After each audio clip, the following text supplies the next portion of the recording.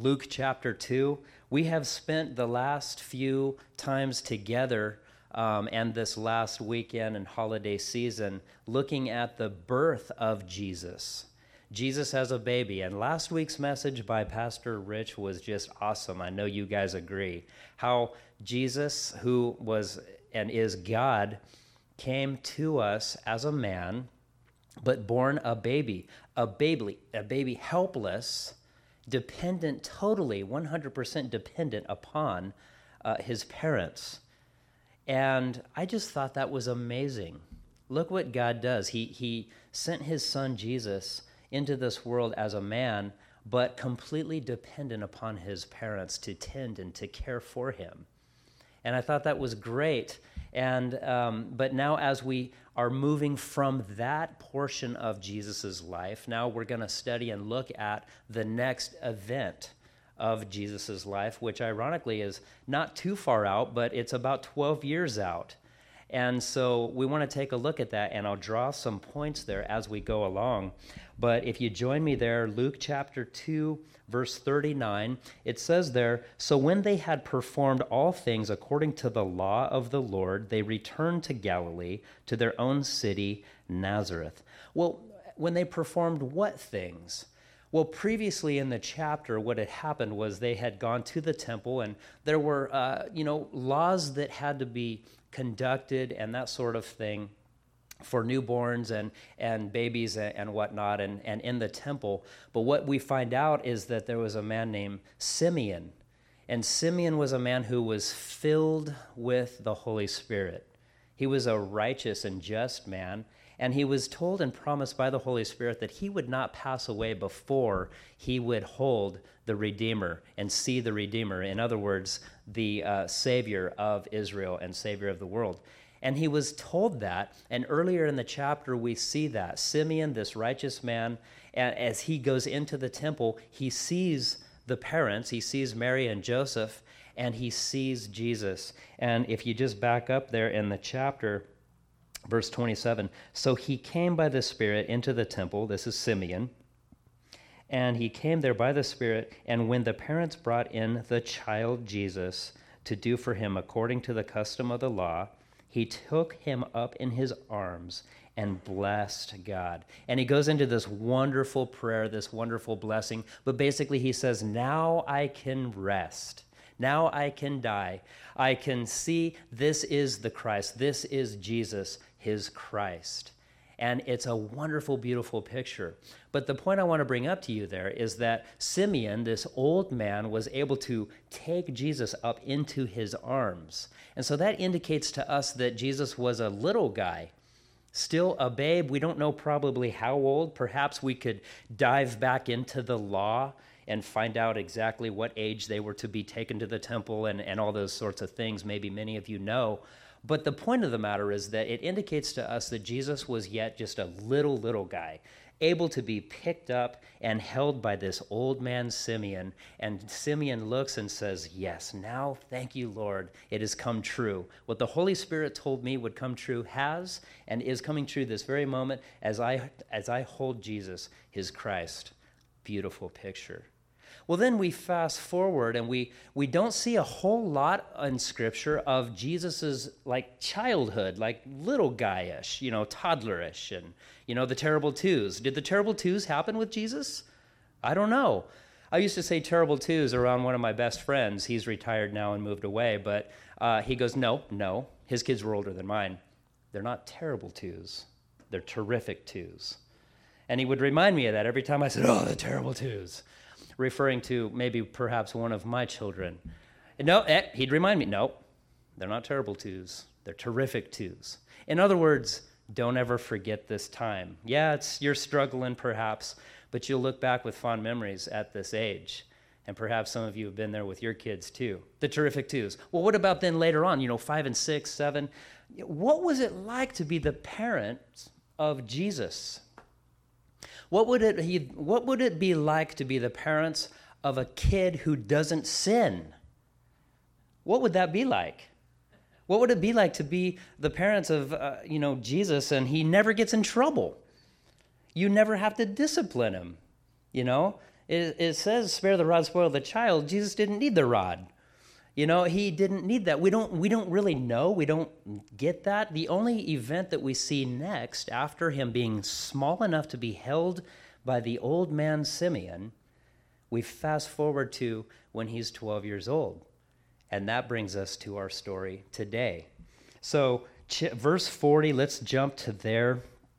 And the child grew and became strong in spirit, filled with wisdom, and the grace of God was upon him. What was happening in the terrific twos? What was happening when he was 5, 6, 7?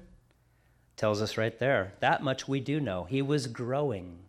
Not just physically, but he was growing in the spirit. He was acquiring wisdom, and he was being filled with the Spirit of God. And the Spirit and the grace of God was upon him. Beautiful. Now, verse 41, his parents went to Jerusalem every year at the feast of the Passover. And when he was 12 years old, here we are, we fast forward from being small enough to be held by an old man in the temple. We fast forward and pass all those years that wonder what happened. We can only guess. Now we're at an age where we find out this is the next event. He's 12 years old. And it says when he was 12 years old, they went up to Jerusalem according to the custom of the feast. They're traveling to the Passover feast to Jerusalem. My title of today's message is No Child Left Behind. No child left behind. And we kind of know in this day and age that phrase and how it's been coined in recent years. But I kind of like it for our message today, and we'll dive a little bit further into that as we go along. But no child left behind. You see, they would travel together specifically to these feasts, the Passover in our passage today.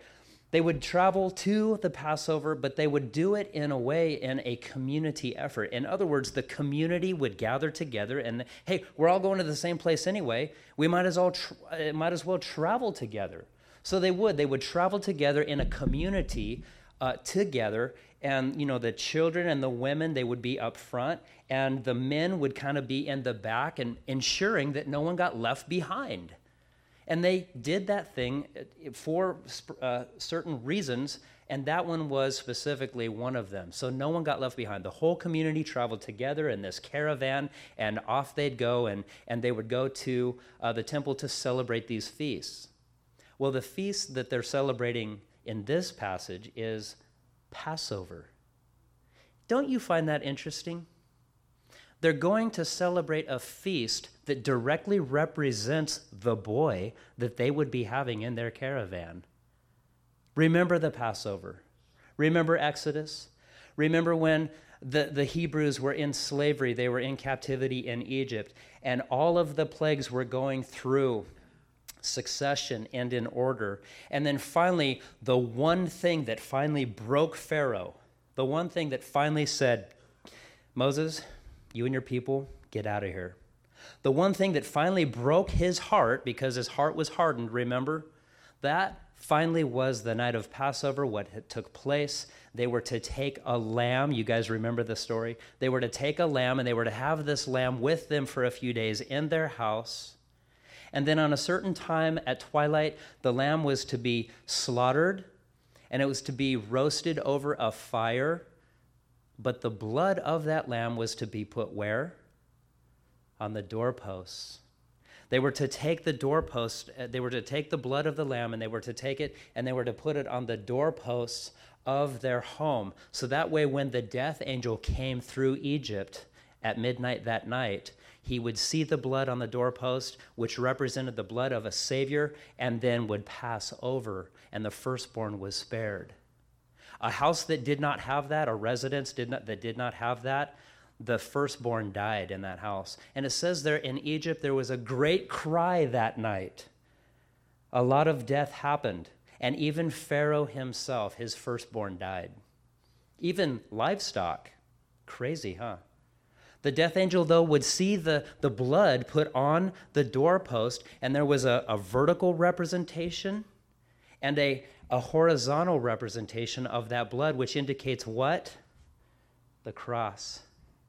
A lamb, an innocent lamb, had to die for that blood to be produced, to be put on there as a sign. The death angel would see that and pass over and spare the firstborn. Years and years throughout the centuries, they celebrated that Passover. And now here they are going to the Passover to celebrate something that directly represents their child. Did they know that? You wonder. Did Joseph and Mary, did they make that connection? They knew he was destined for great. They knew that, that he was, that obviously this was a miraculous sending. They knew that he was destined for great things, but did they make that connection? You got to wonder. We're not told. But they're celebrating a feast that represented their boy that was with them in their caravan. Isn't that interesting? It's fascinating to me. Well, they get there, and it says there that when Jesus was 12 years old, they went up. Now, verse 43, when they had finished the days, as they returned, the boy Jesus lingered behind in Jerusalem, and Joseph and his mother did not know it. Now, this is kind of cool to me because you're thinking to yourself, what was he up to? You see, they traveled as a community together, women and children up front, men in the back. No one got left behind. We're all caravanning up to celebrate Passover, to celebrate the feast. And as they're there for not just the temple and those sorts of things. They're probably around the town and doing other things as well. But when those days were completed, now it's time for that caravan to go back to the village, right? They all caravanned back. But Jesus stayed back. He lingered back. Remember we talked about disciplining Jesus? Well, how could you do that? How could you discipline Jesus for staying back? It's kind of funny. We'll see in a moment how Mary tries to do that, but we'll get there in a minute. I don't want to jump ahead. One thing I want to point out to you is this. Luke is very careful what he tells us in this verse. Notice what he says there in verse 43. He says, "And Joseph and his mother did not know it." Luke's very careful to tell us that he says, it didn't say, and his father and mother did not know it. Luke says, Joseph and his mother didn't know it.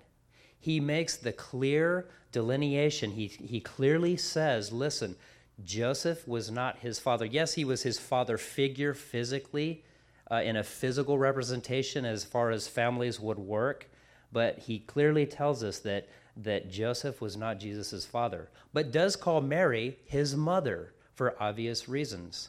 Now, that'll be important here in a moment when we get further into our text, but just kind of tuck that away. Verse 44, "But supposing him to have been in the company, they went a day's journey and sought him among their relatives and acquaintances." So the days were fulfilled. They celebrated Passover. They all came to the temple as a community. Those days were fulfilled, whatever it is they did in Jerusalem those days. Besides that, the goings on, now it's time to go back. And so they assumed that Jesus was amongst the people, the friends and the acquaintances and the family members. They assumed that he was with them and they travel back, but they make it a day's journey.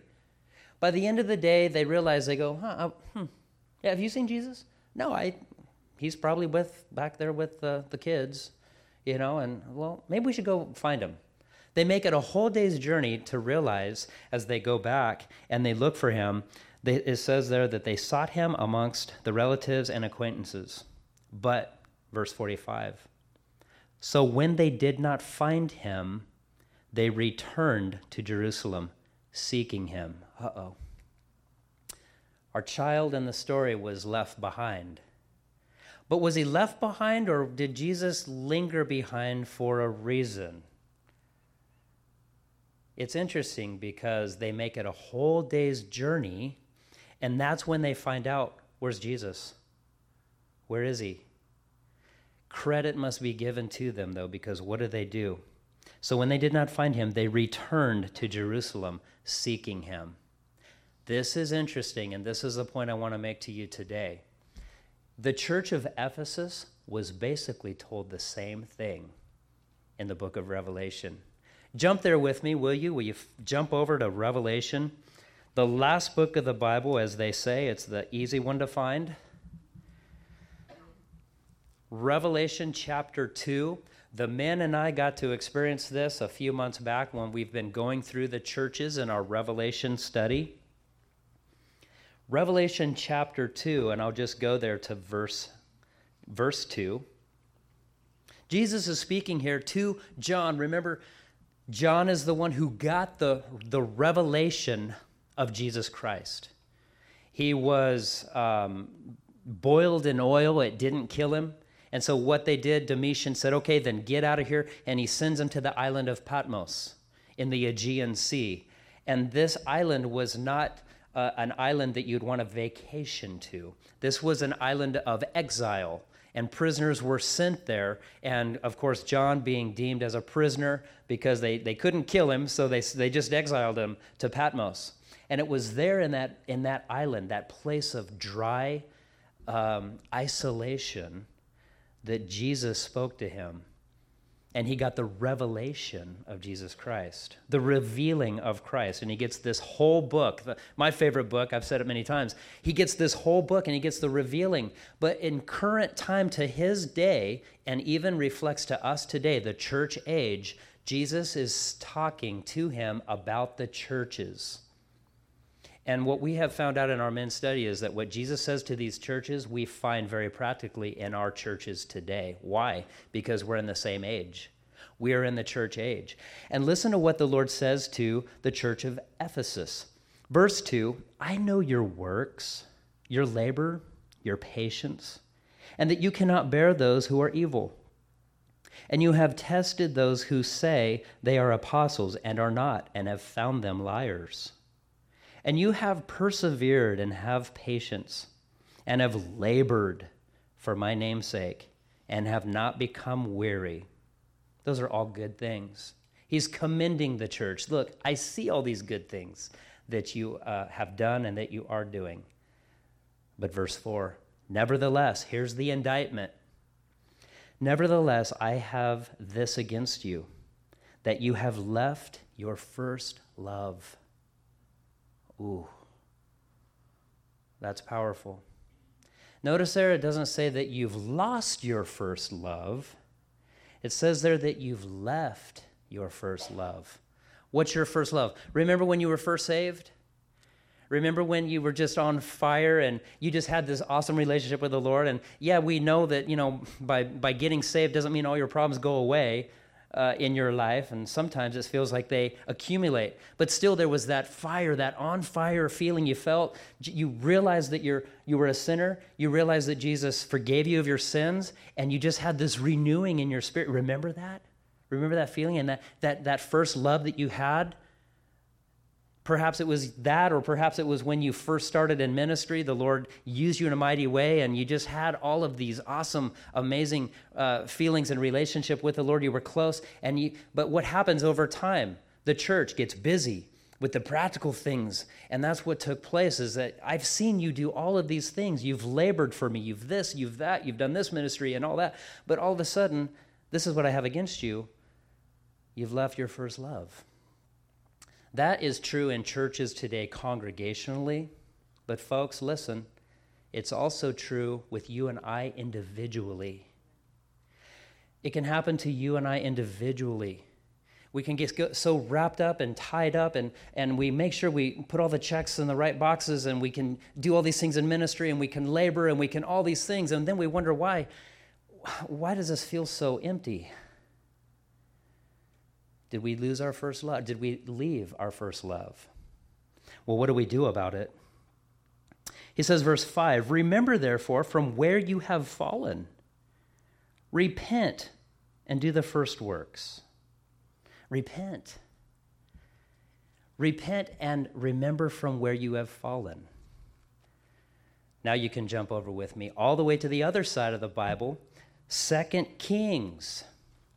2 Kings, and this story kind of reinforces what we just looked at in Revelation. This goes hand in hand. This is a practical story. Remember, in the Old Testament, what happened to them physically happens to us Spiritually, yeah. So that's why I love the Old Testament, because when you look at stories in the Old Testament, what happens to them physically happens to us today in the New Testament, in the new church age, spiritually. And this story is very practical too. We go all the way back to 2 Kings chapter 6. 2 Kings chapter 6. You might remember this story. And it says, the sons of the prophets said to Elisha, see now, the place where we dwell with you is too small for us. The ministry that they were doing, Elisha sort of being the mentor, and these young men learning under Elisha, under the prophet, they were gathered together, but the place where they were meeting and dwelling in this ministry was too small. And they're like, this place is too small for us. We need to expand, get a little bit bigger here. In verse 2, please let us go to the Jordan, and let every man take a beam from there, and let us make there a place where we may dwell. And so he answered, go. Then one said, verse 3, please consent to go with your servants. And he said, I will go. So they all go together. Verse 4, so he went with them, and when they came to the Jordan, they cut down trees. It's one of our first indications of loggers. It's for a special family member of mine. These loggers here, they came to get more building materials. Verse 5, but as one was cutting down a tree, the iron axe head fell into the water. And he cried out and said, alas, master, for it was borrowed. These guys, they say, Elisha, this place is too small. Look how many they're coming in. The work of the Lord it's happening. We got to build, we got to expand. And so let's go to the Jordan and come with us, and we'll chop down some trees, and we'll get some building materials, and we'll come back and we'll build and expand. He goes, yeah, I like that. Go ahead and go. We'll come with us. Okay. And so they do. And while they're there, this young man, he's chopping down a tree, and as he does, whoop, there goes the iron axe head into the water. Now, this would be impossible to recover. I mean, you would have to be searching and everything, and it would be just nearly impossible to recover. I don't believe, if I'm not mistaken, I don't think the Jordan is as clear and beautiful as our rivers around here, from what I'm told. This would be very, very difficult to find, and this is an iron axe head. It was borrowed nonetheless. So it was a tool that was being utilized for the work of the Lord, but now that cutting edge has flown off. Now the man here in the story, this young man, credit must be given to him too. Why? Because what does he do? He cries out immediately, and he says, alas, master! Oh, master, I have a problem. And he goes, what is it? Well, the axe head flew off, and it was borrowed.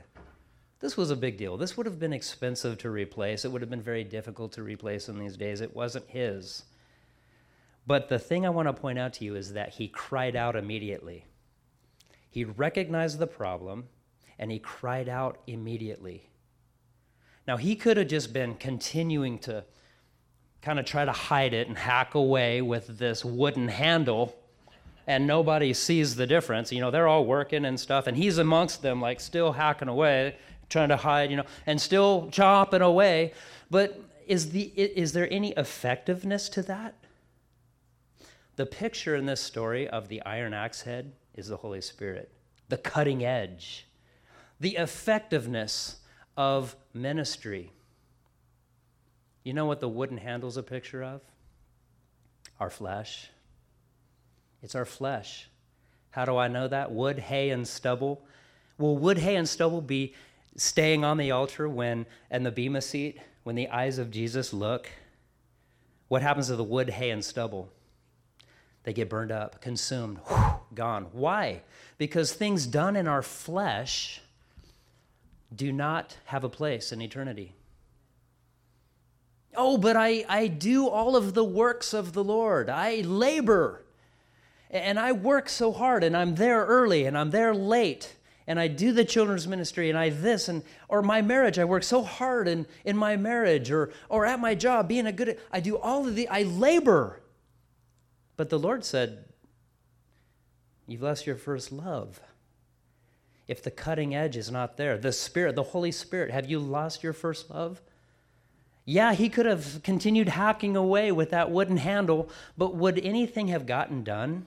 Working so hard in the flesh, and the cutting edge has left. Missing, gone. But he sees the problem, and he realizes the problem. Alas, master, he cries out. Well, what happens? So the man of God, verse 6, said, where did it fall? And he showed him the place. So he cut off a stick and threw it in there, and he made the iron float. How cool. The interesting thing about this is he cries out immediately, and the man says, well, where did you lose it? Where'd you lose it? Where'd you lose that cutting edge?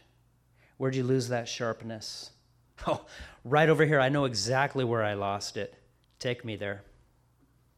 Take me there. And they return, and he chops off a little branch, and he throws it in, and the iron floats. And what does the young man do?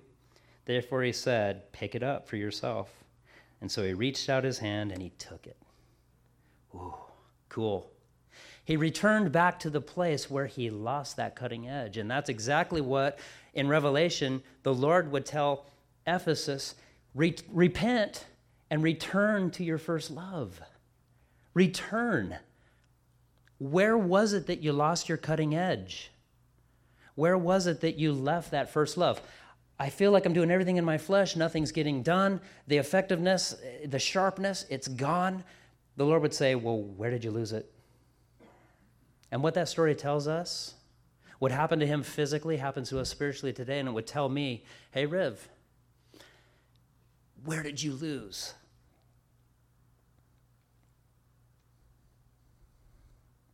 That sharpness. Where did you lose that love? When you're trying to do everything in the flesh and you're working so hard and you're laboring and you're beside yourself, take a minute. Where did you lose it? Where was that love overwhelming in your heart? Where do you remember the time when your prayers were just like so, and your relationship with the Lord was just so vibrant? Do you remember the time where your devotions were just, and now there might be a dullness to it? Where in your life did you feel that sharpness, and did you feel that fire in your heart? Where was that? Oh, I know exactly where that was. Then repent and go back there. That's what we're told, folks. That's what we're told, and that's our reminder. Repent and go back to that place of sharpness. And so I correlate that back, we get back to our text in Luke, because what did Joseph and Mary do? They realized that Jesus was not with them. A child had been left behind, and they're like, oh no. But what did they do? They went back. They went back to where they last saw Jesus, and they go back, but look what they do. We're back in Luke, verse 46. Now so it was that after 3 days they found him in the temple, sitting in the midst of the teachers, both listening to them and asking them questions. Where do they find Jesus? In the temple, in the house of the Lord. And this is cool because it says there, verse 47, and all who heard him were astonished at his understanding and answers. Jump back to verse 46, though. So it was after 3 days. So they had a day's journey. Remember, the whole community traveled. They made it a whole day. And at the end of the day, they asked, where's he? Have you seen him? No. So they looked around. They didn't find him. So now they got to travel a day's journey back. And then finally on the third day, which is interesting because we all know what happened on the third day. On the third day, they find Jesus. And where is he? He's in the house of the Lord. Now, the mind can go kind of crazy because you're thinking, for 3 days, what was he up to? Well, we're told he's there, hanging out with the teachers and the scholars, and they were probably talking about the law and the Torah and all of the prophets of past and all these things. But where did Jesus sleep? Did he eat? Did they ask him little boy, where's your parents? I just wonder about things like that. We're not really told. We just know that 3 days later, here comes Joseph and Mary. And the scene is interesting because here's what happens. Verse 48. So when they saw him, they were amazed. And his mother said to him, Son, why have you done this to us? Look, your father and I have sought you anxiously. So this is kind of like our only glimpse, if you want to try to form it into the glass of a discipline time for Jesus. I mean, Jesus was perfect. He was man, but sinned not. So even as a child, he didn't sin. But we kind of see where, this is, I guess, Mary's attempt to try to discipline him for doing what? So Jesus is in trouble kind of for being in the house of the Lord and astonishing the scholars. By the way, he wasn't just kind of holding his own. It says there he was astonishing the scholars. He astonished the teachers. He was blowing their minds. Who is this kid? Could you imagine? A 12-year-old just rattling off and just totally asking questions, knowing the answer already, seeing what they're going to say, and then, he gives his input, either correcting them or, yes, you speak well because A, B, and C. I mean, this dialogue, who knows? They might have been up for all that time. Maybe they didn't go to bed. They were so astonished. They don't want this to end. But what happens with Jesus? Mom and dad come back and they're like, why did you do this to us? You scared us to death. We've been worried sick. And it's kind of like, hey, you're in trouble for being in the temple, for being in the house of the Lord, talking about the things of the Lord. Wasn't in trouble, but you can see the heart of the mother. Why have you done this? And what does she say? Your father and I have sought you anxiously. Remember a moment ago I talked to you about how careful Luke was in stating to us that Joseph and his mother, well, Mary doesn't quite make that distinction in this case because your father and I were worried sick. Now let's see what Jesus says. And he said to them, why did you seek me? Did you not know that I must be about my Father's business? Father being capitalized. The previous verse when Mary says, your father and I were worried. You had us. We were anxious. That Father's not capitalized. Here, didn't you know I'd be about my Father's business is capitalized. In other words, it's a gentle reminder, a gentle correction to his mother saying, hey, Joseph's not my father. His business is carpentry. My business is my Father's business. If you've seen me, you've seen the Father, he would say later on. I would be about my Father's business. In other words, you guys know what I am to do. You guys know what I'm destined for. It's a gentle correction, and he says, why did you seek me? You traveled for a day, realized I wasn't with you. You came back for a day, and then at that day, you traveled around, probably hitting all the places that we were that day. Oh, gosh, where'd we go then? Then we went to, oh, you know what? Let's try the temple. And, of course, there's where you find him. Why did you seek me? You knew where I'd be. I am about my Father's business. So it's a correction, gentle correction, but here's what's important. We continue on. Verse 50, but they did not understand the statement which he spoke to them. I wonder how many times that happened. Jesus did that all the time. He did that all the time. He would throw out these one-liners, and people would be like, huh? Like, I don't get it. Like, what did he say? Do you guys know that in the Gospels? You've read it, and you're like, in these times, and then he'd rattle out this one-liner and walk away. And everyone's like, what did that mean? I wonder how many times that happened in the house. Mary and Joseph, they're talking to him and everything, and he'd rattle off something awesome and leave. And they're looking at each other going, what did he say? What did that mean? Here's one of those times. Did you not know that I'd be about my Father's business? And they did not understand the statement which he spoke. Here's the other cool thing, though.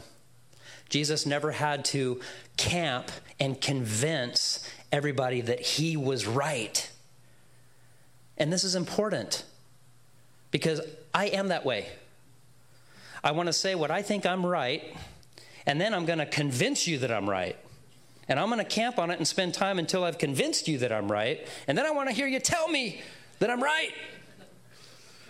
And it's like, you guys, Jesus never did that. Jesus would say truth, and he'd walk away. And this would be hanging in the air, and everyone would be like, huh?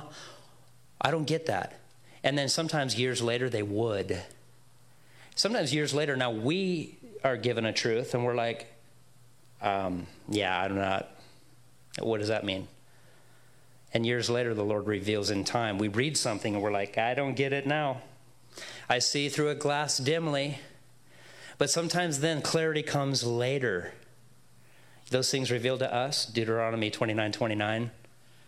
Those things revealed to us later, they're ours forever. And we get it, and we're like, wow. And we're astonished, like the scholars were. We're blown away. But Jesus never camped on it. He never had to set up an argument, and he never had to fight to make sure he was right. He'd speak truth and let it lie. And that's beautiful. That speaks to me. In love and grace, I want to be that way. I want to just speak truth. I want to minister to people. I want to speak truth and I don't want to have to try to convince you. The Lord will take care of that.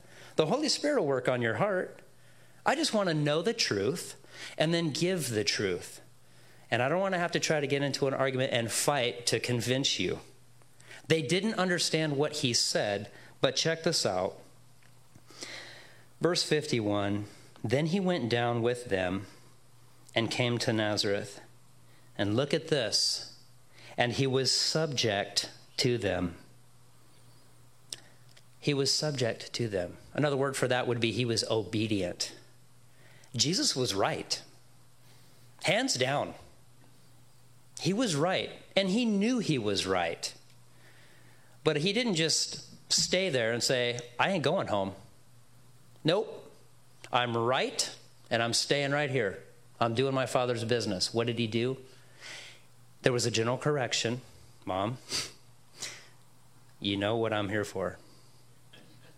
You know why I'm here. You didn't have to see. If you wanted to know where I was, just come back to the temple. You know what I'm doing. I'm doing my Father's business. It was a gentle truth, a gentle correction. But then nonetheless, after that, what did he do? He went with them, and he was subject to them. And I can so easily go, you know what? I'm right. And I want to prove to you that I'm right.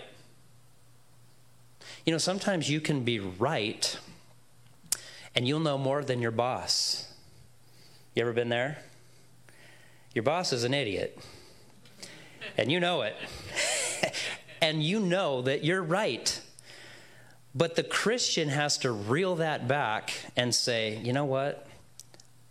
I've given a gentle correction. But nonetheless, they're the boss. And they said, do this. And it's like, I have to become subject to those that are in charge of me. You know, you can be right in your marriage. Guys, well, I'm right. Let's see how that works out for you. You camp on that hill for a while, right? Gentle correction. We're subject to one another, right, as man and wife. Well, I'm right in my ministry. I am right. And we are right here in church. We're correct. We got the word. We're right. And we stand on this, and I'm going to convince you. I don't know if that sounds like love. And there are times for that, of course. But I think you guys are getting my point. We can be subject to those above us and subject to those obedient and have that heart. Jesus was right. Oh, he could have just stomped in his foot and said, nope, I'm right, and that's it. But he was subject to them. And you know what that's a sign of? When you and I get into that place where we can understand that point, where we finally pass that pivot point where we realize that, yeah, I'm right, but you know what? What's the greater good? Oh, I can stomp my feet and plant, no, I'm right, and convince and all that. But the greater good would be, you know what? I'm going to submit. Submission is a direct correlation to your maturity as a Christian. Did you know that? Can you submit? Can I? No, not very easily. I'm working on that. The Lord's working in my heart. And hopefully over time, I can submit easier. But this is not just for you. It's for me. It's for all of us. Guys, can you submit? Can you submit and just speak truth, let it lie, let the Holy Spirit do his job, and then be subject and obedient? Jesus did. Here's our perfect picture. It's a beautiful thing if you think about it. This is my heart's desire, is I want to get to that point where I don't have to just plant and just make an argument. I can just submit. I can submit to those that are in charge of me. I can submit to my boss. We can be in submission to those who, are our pastor. All of these things. He was subject to them, verse 51, but his mother kept all these things in her heart. She tucked that one away. Don't understand this just yet, but look at this young man. You imagine the scholars. I mean, who knows what the conversation was? Oh, you're the mother? Oh, where did he get his training? What is going on? I mean, I would love to be at your home Bible studies. I mean, this kid is something else. I mean, we're astonished. And she's probably like, thank you. Come on. You scared us to death. I mean, could you imagine? My mind, I like to think about what's happening behind the scenes. She kept it all in her heart. Verse 52, and Jesus increased in wisdom and stature and in favor with God and men. We are at the end of a crazy year. We came into this year, before we did, at the end of 2019, the theme and the thought was by many pastors and teachers going into 2020. Oh, 2020 vision. And that was, I had actually thought that myself too, but realized I wasn't original. I mean, a lot of guys, think about it. I mean, a lot of guys, that was the teaching, that was the thought. We're going into 2020 vision. We'll see things clearly. What have we seen this year? We've seen a lot. And as we've looked at the events and the things that have unfolded this year, we're kind of blown away of what we've seen. And now we're at the end of 2020, and we're getting ready to go into 2021. And we'll close with this. As we go into 2021, my heart's desire, what the Lord has shown me, is that I want to be about my Father's business. I want to be about my Father's business. What does that mean? And what does that look like? My challenge for you is to pray about what that looks like for you. What is being about your Father's business? How does that fit you?